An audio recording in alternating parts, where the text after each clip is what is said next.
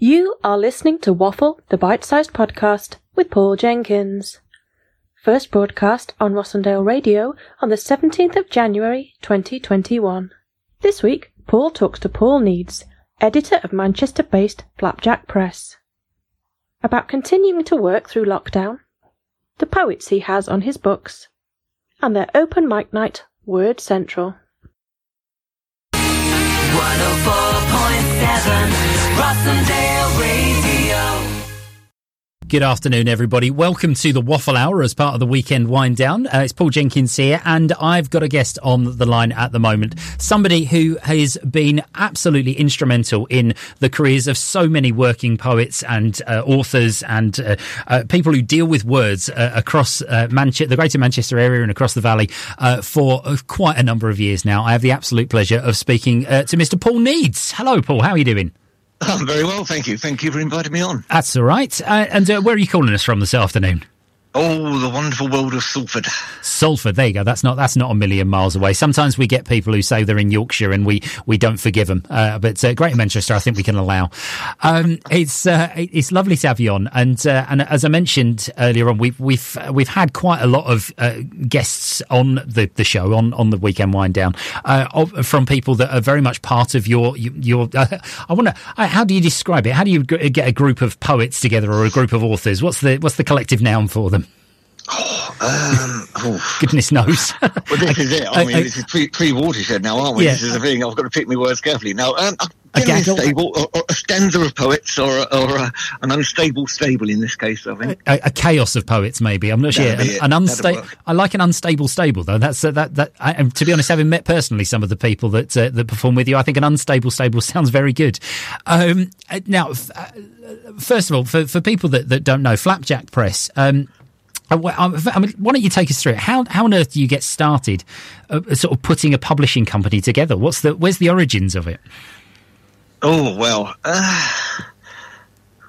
just trying to think about really. Was it that long ago? Once something's gone and there's no longer a post-it note on the fridge, that's crossed off my mind. That's it. There's not enough space for anything else. You lose things like pin numbers. And I think about it's still probably about 20 years or so ago. Wow. I started doing a little poetry magazine, more of a zine really, and everything sort of developed from that. From doing little magazines and events, and then moving into more of a proper production of single author collections and so on, really, rather than just going round to events and trying to sell little bits and pieces. You actually, you end up with a publishing company with distributors and representatives and wholesalers and all sorts involved as well. So it does sound administration-wise like it's quite a big setup, and I love this idea that you say you started very small. It was a kind of magazine to start with. Was that very much sort of collecting sort of local poets, or did you focus on local, or did people mail in from further afield? It was from further afield. I mean, it was certainly you put the word out at local events, and you do get contributions from local poets. And there was one chap, band I always loved, the Cardiacs, and lead singer Tim Smith, who sadly died last year. Yeah. Much missed. I contacted him when I was starting this magazine. I said, do you have any spare lyrics we can use? And he said, I have absolutely nothing spare. It all gets used. But help yourself. Publish whatever you like. I'll give you the rights to that. No problem there. Well, that's a good start. It was always good. So, just asking people. This was back in the early days of email and internet, so you didn't really get a lot out of that. So it was almost sales-wise, you are looking really at, when you first start something else up like that, you are looking at products in hand, going around to poetry nights and events and so on, and finding all the little shops and so on that will stock it. The Corner House was always wonderful. Little places in Manchester, shops around Affleck's, and sadly there aren't many independent bookshops around nowadays. Used to be able to sell them in the Manchester museums and the art gallery shops and so on, but everything moves on from there, and all the little independents are gone on. All we're left with now is the Blackwells and the Waterstones, really. Which it makes it really tricky for independent publishers to really get their products out there. I think, and I think you were saying, you just sort of hinted there that it was sort of the birth of email. I think probably luckily it was around about the time that actually that you can sort of start to market yourself across the internet. And of course, Flapjack has a very vibrant website with a host of titles. I will at some point before we finish this interview try and run down the list of authors that you've got connected to Flapjack. But it is a really difficult time, but particularly in this situation that we're in at the moment for independent bookshops, isn't it? It is very difficult. I mean, independent publishers, independent bookshops are all really trying to get there as best we can at the moment. It's always one thing I do harp on about Amazon and things like that, saying don't buy from Amazon, they're not a real shop.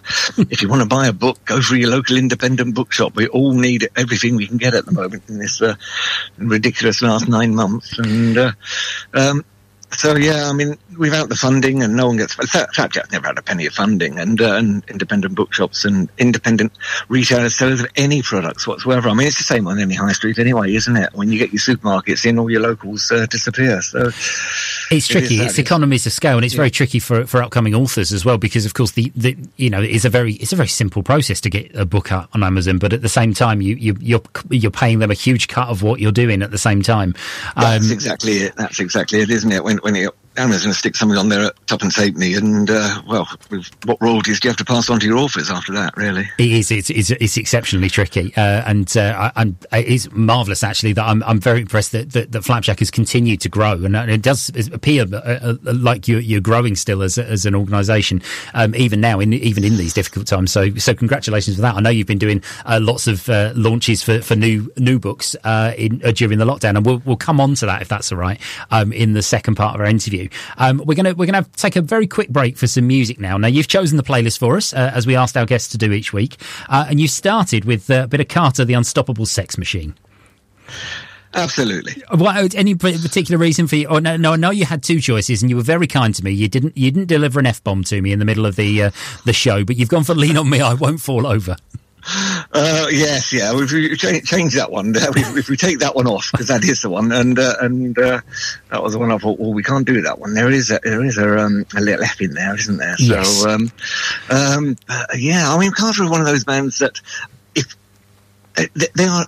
This is poetry. I mean, it's wordplay, there's wit, there's politics, there's everything involved in their lyrics. And they stand alone, lyrically, they stand alone as poems as well as wonderful pieces of music as well. Brilliant. Let's have a listen now. This is Lean on Me, I Won't Fall Over. Dedicated to the Rossendale Valley, this is your very own Rossendale Radio. Welcome back to 104.7 Rossendale Radio. My guest this afternoon is Paul Needs of Flapjack Press, and we were a cunning use of a fader took out the swearing that I accidentally put in. I'm very impressed with myself. I felt like a proper DJ this afternoon. He tested my skills to the very limit, Paul. Absolutely, that's not having me to go on. It's as I was going to say. Look, we avoided a car crash from Ofcom. So it's now we were talking just while Carter were playing, and what a great track to choose as well. About some of the poets that you've got on roll, as it were, that are producing collections this year. And I thought, this kind of time, I thought it might be quite quiet. We might be struggling to find content. And then you listed off the top of your head 6 poets that have got stuff coming out even in the first 6 months of this year. I mean, who are Flapjack producing just even between now and June? Oh, crikey. I'll run down a quick list. Paul Cookson, Dominic Berry, Genevieve Walsh, Tony Curry, Henry Normal, and Rob Stevenson. That takes us up to the beginning of June. That's unbelievable. So you've got, so is it Don Berry or Dommy B that's got a book out? Well, I can never work out. Very much. This is Dommy B, the Dommy B incarnation. It is a new children's collection. Excellent. So you've got a children's collection coming out from Dommy B. You've got Henry Normal, who's just a household name in terms of the people that if people had not come into contact with Henry Normal's work up to now. I mean, can you sum up Henry Normal in a couple of sentences for us? Is that possible? Probably not. No, probably not. No. the man's works everywhere, I believe. I think that one of the things is, I mean, the producer paperback versions, all the covers have to have flaps on them so we can get all the information in. And then, so we've got his work, and then Genevieve Walsh has a new collection out this year. And now we've had Jen on the show. I've described her as the most rock and roll poet I think I know. And I'm regularly, when I'm working in, when I'm out there, when I'm actually working in schools, they say the kids always say to me, "Who's a poet that you admire?" And I was like, "Jen, you need to read Jen's stuff, because this is where the kids are at." And it's how do you can you describe some of her work for us? Oh well, it's very difficult actually. I don't know if I just have a quick look at the information, I might be able to actually get up the advanced information sheet and see what we're saying. I was going to say, because this work is political, it's societal, it's it speaks to everybody. There's no airs and graces necessarily. It's wonderfully written and worked. It's lyrical. It's just engaging and engrossing. I think that's it. Is the kind of, like as we were saying before, the range of artists you've got, right from children's poetry through to this kind of very much kind of in your face political rock edged stuff, to witticisms and all sorts of other things. There's a real range there of writers. Is that something that you as Flapjack you look and think, you know what, actually we need to get a sense of diversity here, a sense of different voices coming through the publishers? Yeah, very much. There is a basic tenet with Flapjack. I mean, a lot of the work can be categorised as, I suppose, political, radical, or anything like that. Other words in the thesaurus, but we do like to get a little bit of diversity in there as well. I mean, from the humour, from there's we can probably split it down into various ranges, really. We've got LGBTQ, feminism, political, environmental, there's poetry about nature, there's the purely humorous. Well, I mean, if you look at the wonderful work of late great Hovis Presley, Poetic Off Licence, who we were very, very lucky to have been able to reissue a few years ago. So there is a great range, I think. I'm very, very blessed to be able to work with a great range of poets. And one of the things with Flapjack is working with performance poets. So the work has always been tried and tested on stage as well. So it's probably half your editing job is done there, to be honest. I was going to say, poets' feedback before they get the manuscript to you. I think what we'll do is when we come to the third part of the interview, because we're going to talk about, and you mentioned earlier on that Tony Curry has some work coming soon, but also the Word Central event that you run in Manchester. I think we'll focus on that towards the end. But I know that all of those voices that you were talking about before and those performers you were talking about before have performed at Word Central, and one of those voices we've had on the show, Robert Stevenson, has his own spoken word evening, which is award-winning now. It's Pumpkin Troublic. Indeed, yeah. And it's he's got a new collection, but coming out through you next year. So, and this is this, writers that are sort of bringing their debut collection out. Is that something that you're wary of when you first start? I mean, obviously everybody has to start somewhere, but when you've got a writer that's coming to you for the first time saying that this is my opening, do you reckon it's all right? How do you guide an artist through when they're sort of coming to you? Is there a lot of editing from the publisher's side, or do you leave that to the artists themselves? Initially to the artists themselves and feedback, because one of the tenets, another one of the tenets with Flapjack is to always have at least one debut collection out each year. And there is a wonderful sort of cooperative community of spoken word and poetry in the Northwest. And I know that with Rob's new collection, which will be out in June, How I Made My Millions, which is a brilliant name for a poetry collection because they don't blooming well sell. Exactly, and I've met Rob a couple of times. He's never bought me a drink, so I don't think he has made his millions, or he's very tight.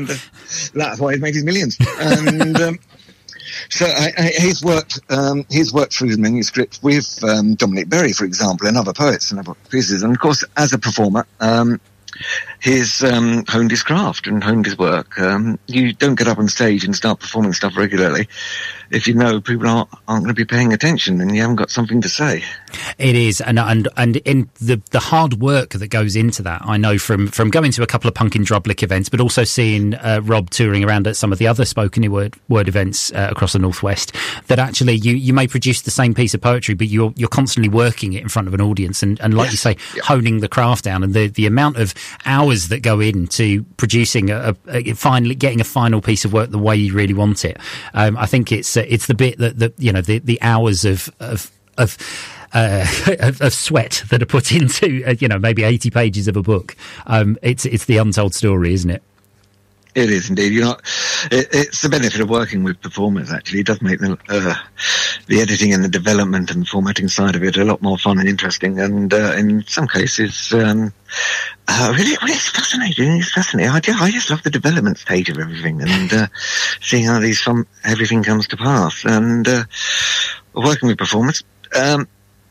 No one puts their words on the line without being sure of them generally, and they develop, and eventually you can then see how you can translate performance onto the page, which is a wonderful thing. And of course, it has been a bit of a tough last 9 months with lack of venues necessarily open and lack of actual personal engagement with artists and being able to catch up with new voices and new talent. But and we'll touch on some of the ways that you've been doing that, because I know that you've been working online throughout the whole of the lockdown since last March, and we'll touch on that in just our third part. But we've got to break for some music now. Susie and the Banshees don't get chosen very, very often, but you've gone for Christine. Why this band? Oh, well, you can't fault a bit of Susie, can you? And one of the things is it harks back to a very similar way a lot of people, myself included, get into poetry. It's just the DIY culture, going back to the little magazines used to put out, and the old punk ethos and DIY culture, and also Susie's brought up in down south in Chislehurst, not too far from me, so it's from where I was brought up. So. Yeah, I was going to say, all of us migrated north at one point or another. It's much better up here, isn't it?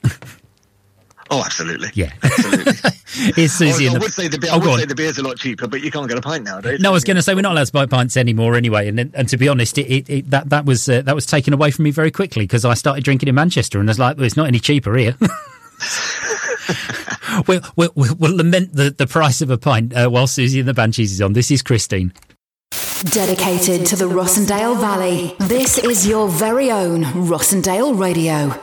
Good afternoon, everybody. Welcome back to the Weekend Wind Down, 104.7 Rossendale Radio. We are the voice of the valley, and the voice we have this afternoon for our Waffle Hour is Mr. Paul Needs. And Paul's been talking to us this afternoon about the wonderful world of Flapjack Press and all the brilliant artists that are involved with it.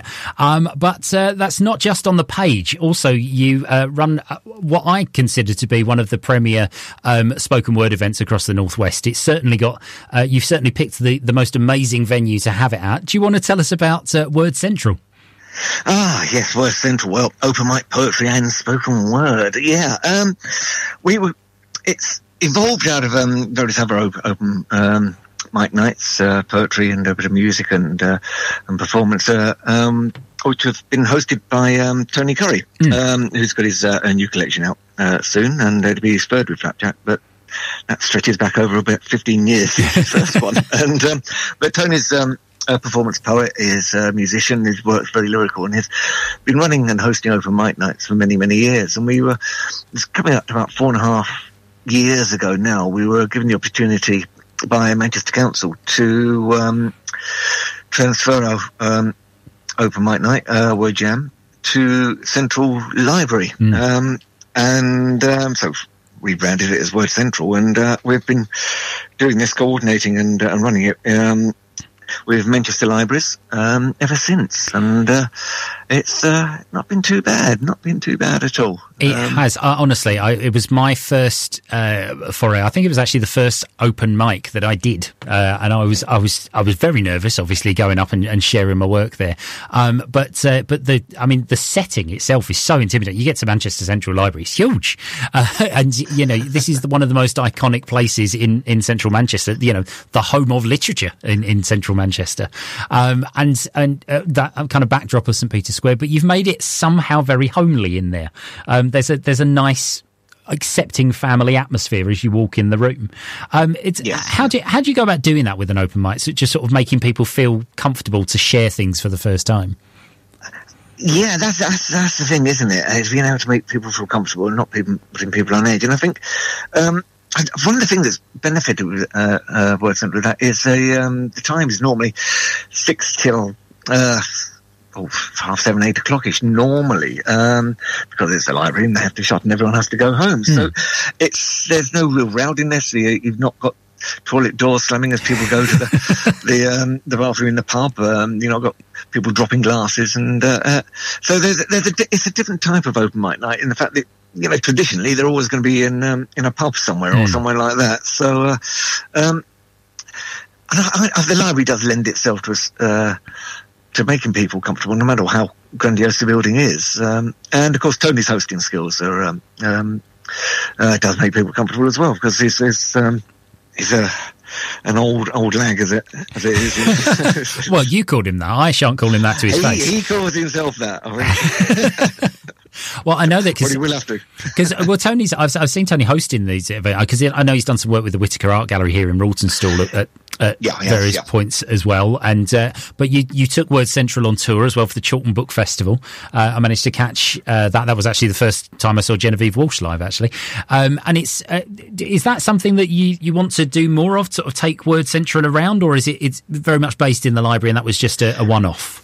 We've done a few little ones. I think we've done Withington Library. We've done a few at Chorlton Library as well. But all within the sort of Manchester Libraries. It's trying to expand it onto that. And of course, it was something we were planning to do last year. Was to do a tour of all the regional libraries, if we could work that out. And then of course, lockdown came along. Yes, I remember that now. Yeah, I know. So it's something we look to open up and redevelop in the future, I'm sure. I think that's the thing. As everything starts to come back, and revert itself to some sort of version of what we had before, I think there will be that opportunity, and particularly public spaces like local libraries. Well, I think will become key meeting points for people, because there'll be those places where people are able to control the kind of flow of people and make things a little bit more standardised. I think it'll actually be a kind of renaissance, I think, for public libraries, because people will need to get back into those spaces. But you've been, rather ingenious. I think it's almost like things haven't stopped for you. You've still continued to release books throughout 2020. You've still been hosting events online, which I think we all know, and I think everybody in the industry knows is not the preferred option. But how have you found sort of that kind of interaction and still being able to create performance evenings for people? It's trial and error initially, because my tech skills aren't that great, and I'll press a button and God knows what happens after that. And but the benefit is working again with performance. We're used to using social media and technology, videos and promotion wise for their own events and tours and gigs. So it has worked out reasonably smoothly on that.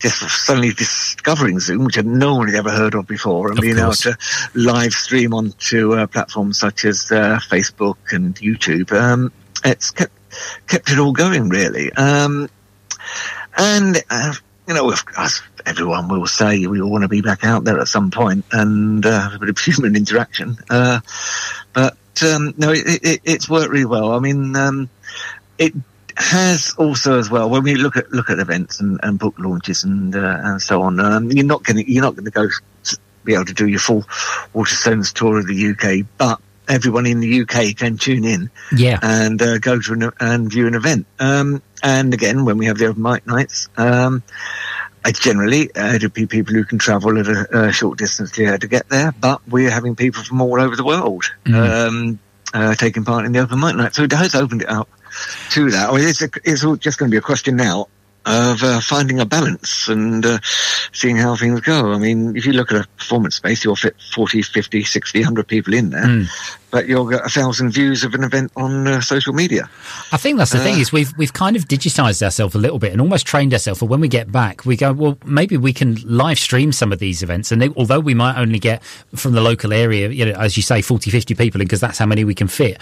If we can stream this to other people, you know, there's that chance for people to tune in later as well and go back and, you know, review their work as well, which is something that you never get to do as a live performance. Usually you never get a chance to look back and say, well, how did that actually go? Well, on this online version, you can look back on things and kind of replay. I've missed a couple of open mics that I didn't see the event live, but actually I've been able to catch up because it's automatically recorded. So it's an interesting time for artists, I think, to be able to use the technology and kind of catch up a little bit, I suppose. Well, that's it as well. I mean, the general layperson is able to do that and create those events now as well. It's not just down to the theatres and the television companies to actually produce programs that people can view and download and watch anymore. So it's been a blessing. You know, it's been a blessing. It's can't say that. Can't say anything else other than that. I certainly think you've made the very best of a difficult situation, we shall call it. Paul, it's been lovely to talk to you this afternoon. Thank you so much for coming on. We've got your last music choice coming up now. You've gone for Teardrop Explodes and Reward. It's a sort of there's certainly a punk theme running through your choices this afternoon. And just why this one? It's just a blooming good song. There you go. That's and I remember buying it in Woolworths. It came out. All these things are long gone now. You've just entirely dated yourselves by saying you could buy records in Our Price. Was that still going? Oh yeah, that was it. Woolworths and Our Price. There you go. That's it. That gives some sort of idea. Saturday morning bike ride. If people want to find out about Flapjack Press, where do they head? Flapjackpress.co.uk is the website, which is generally all-encompassing, and also on Twitter at Flapjack Press. And there's the Flapjack Press group page on Facebook.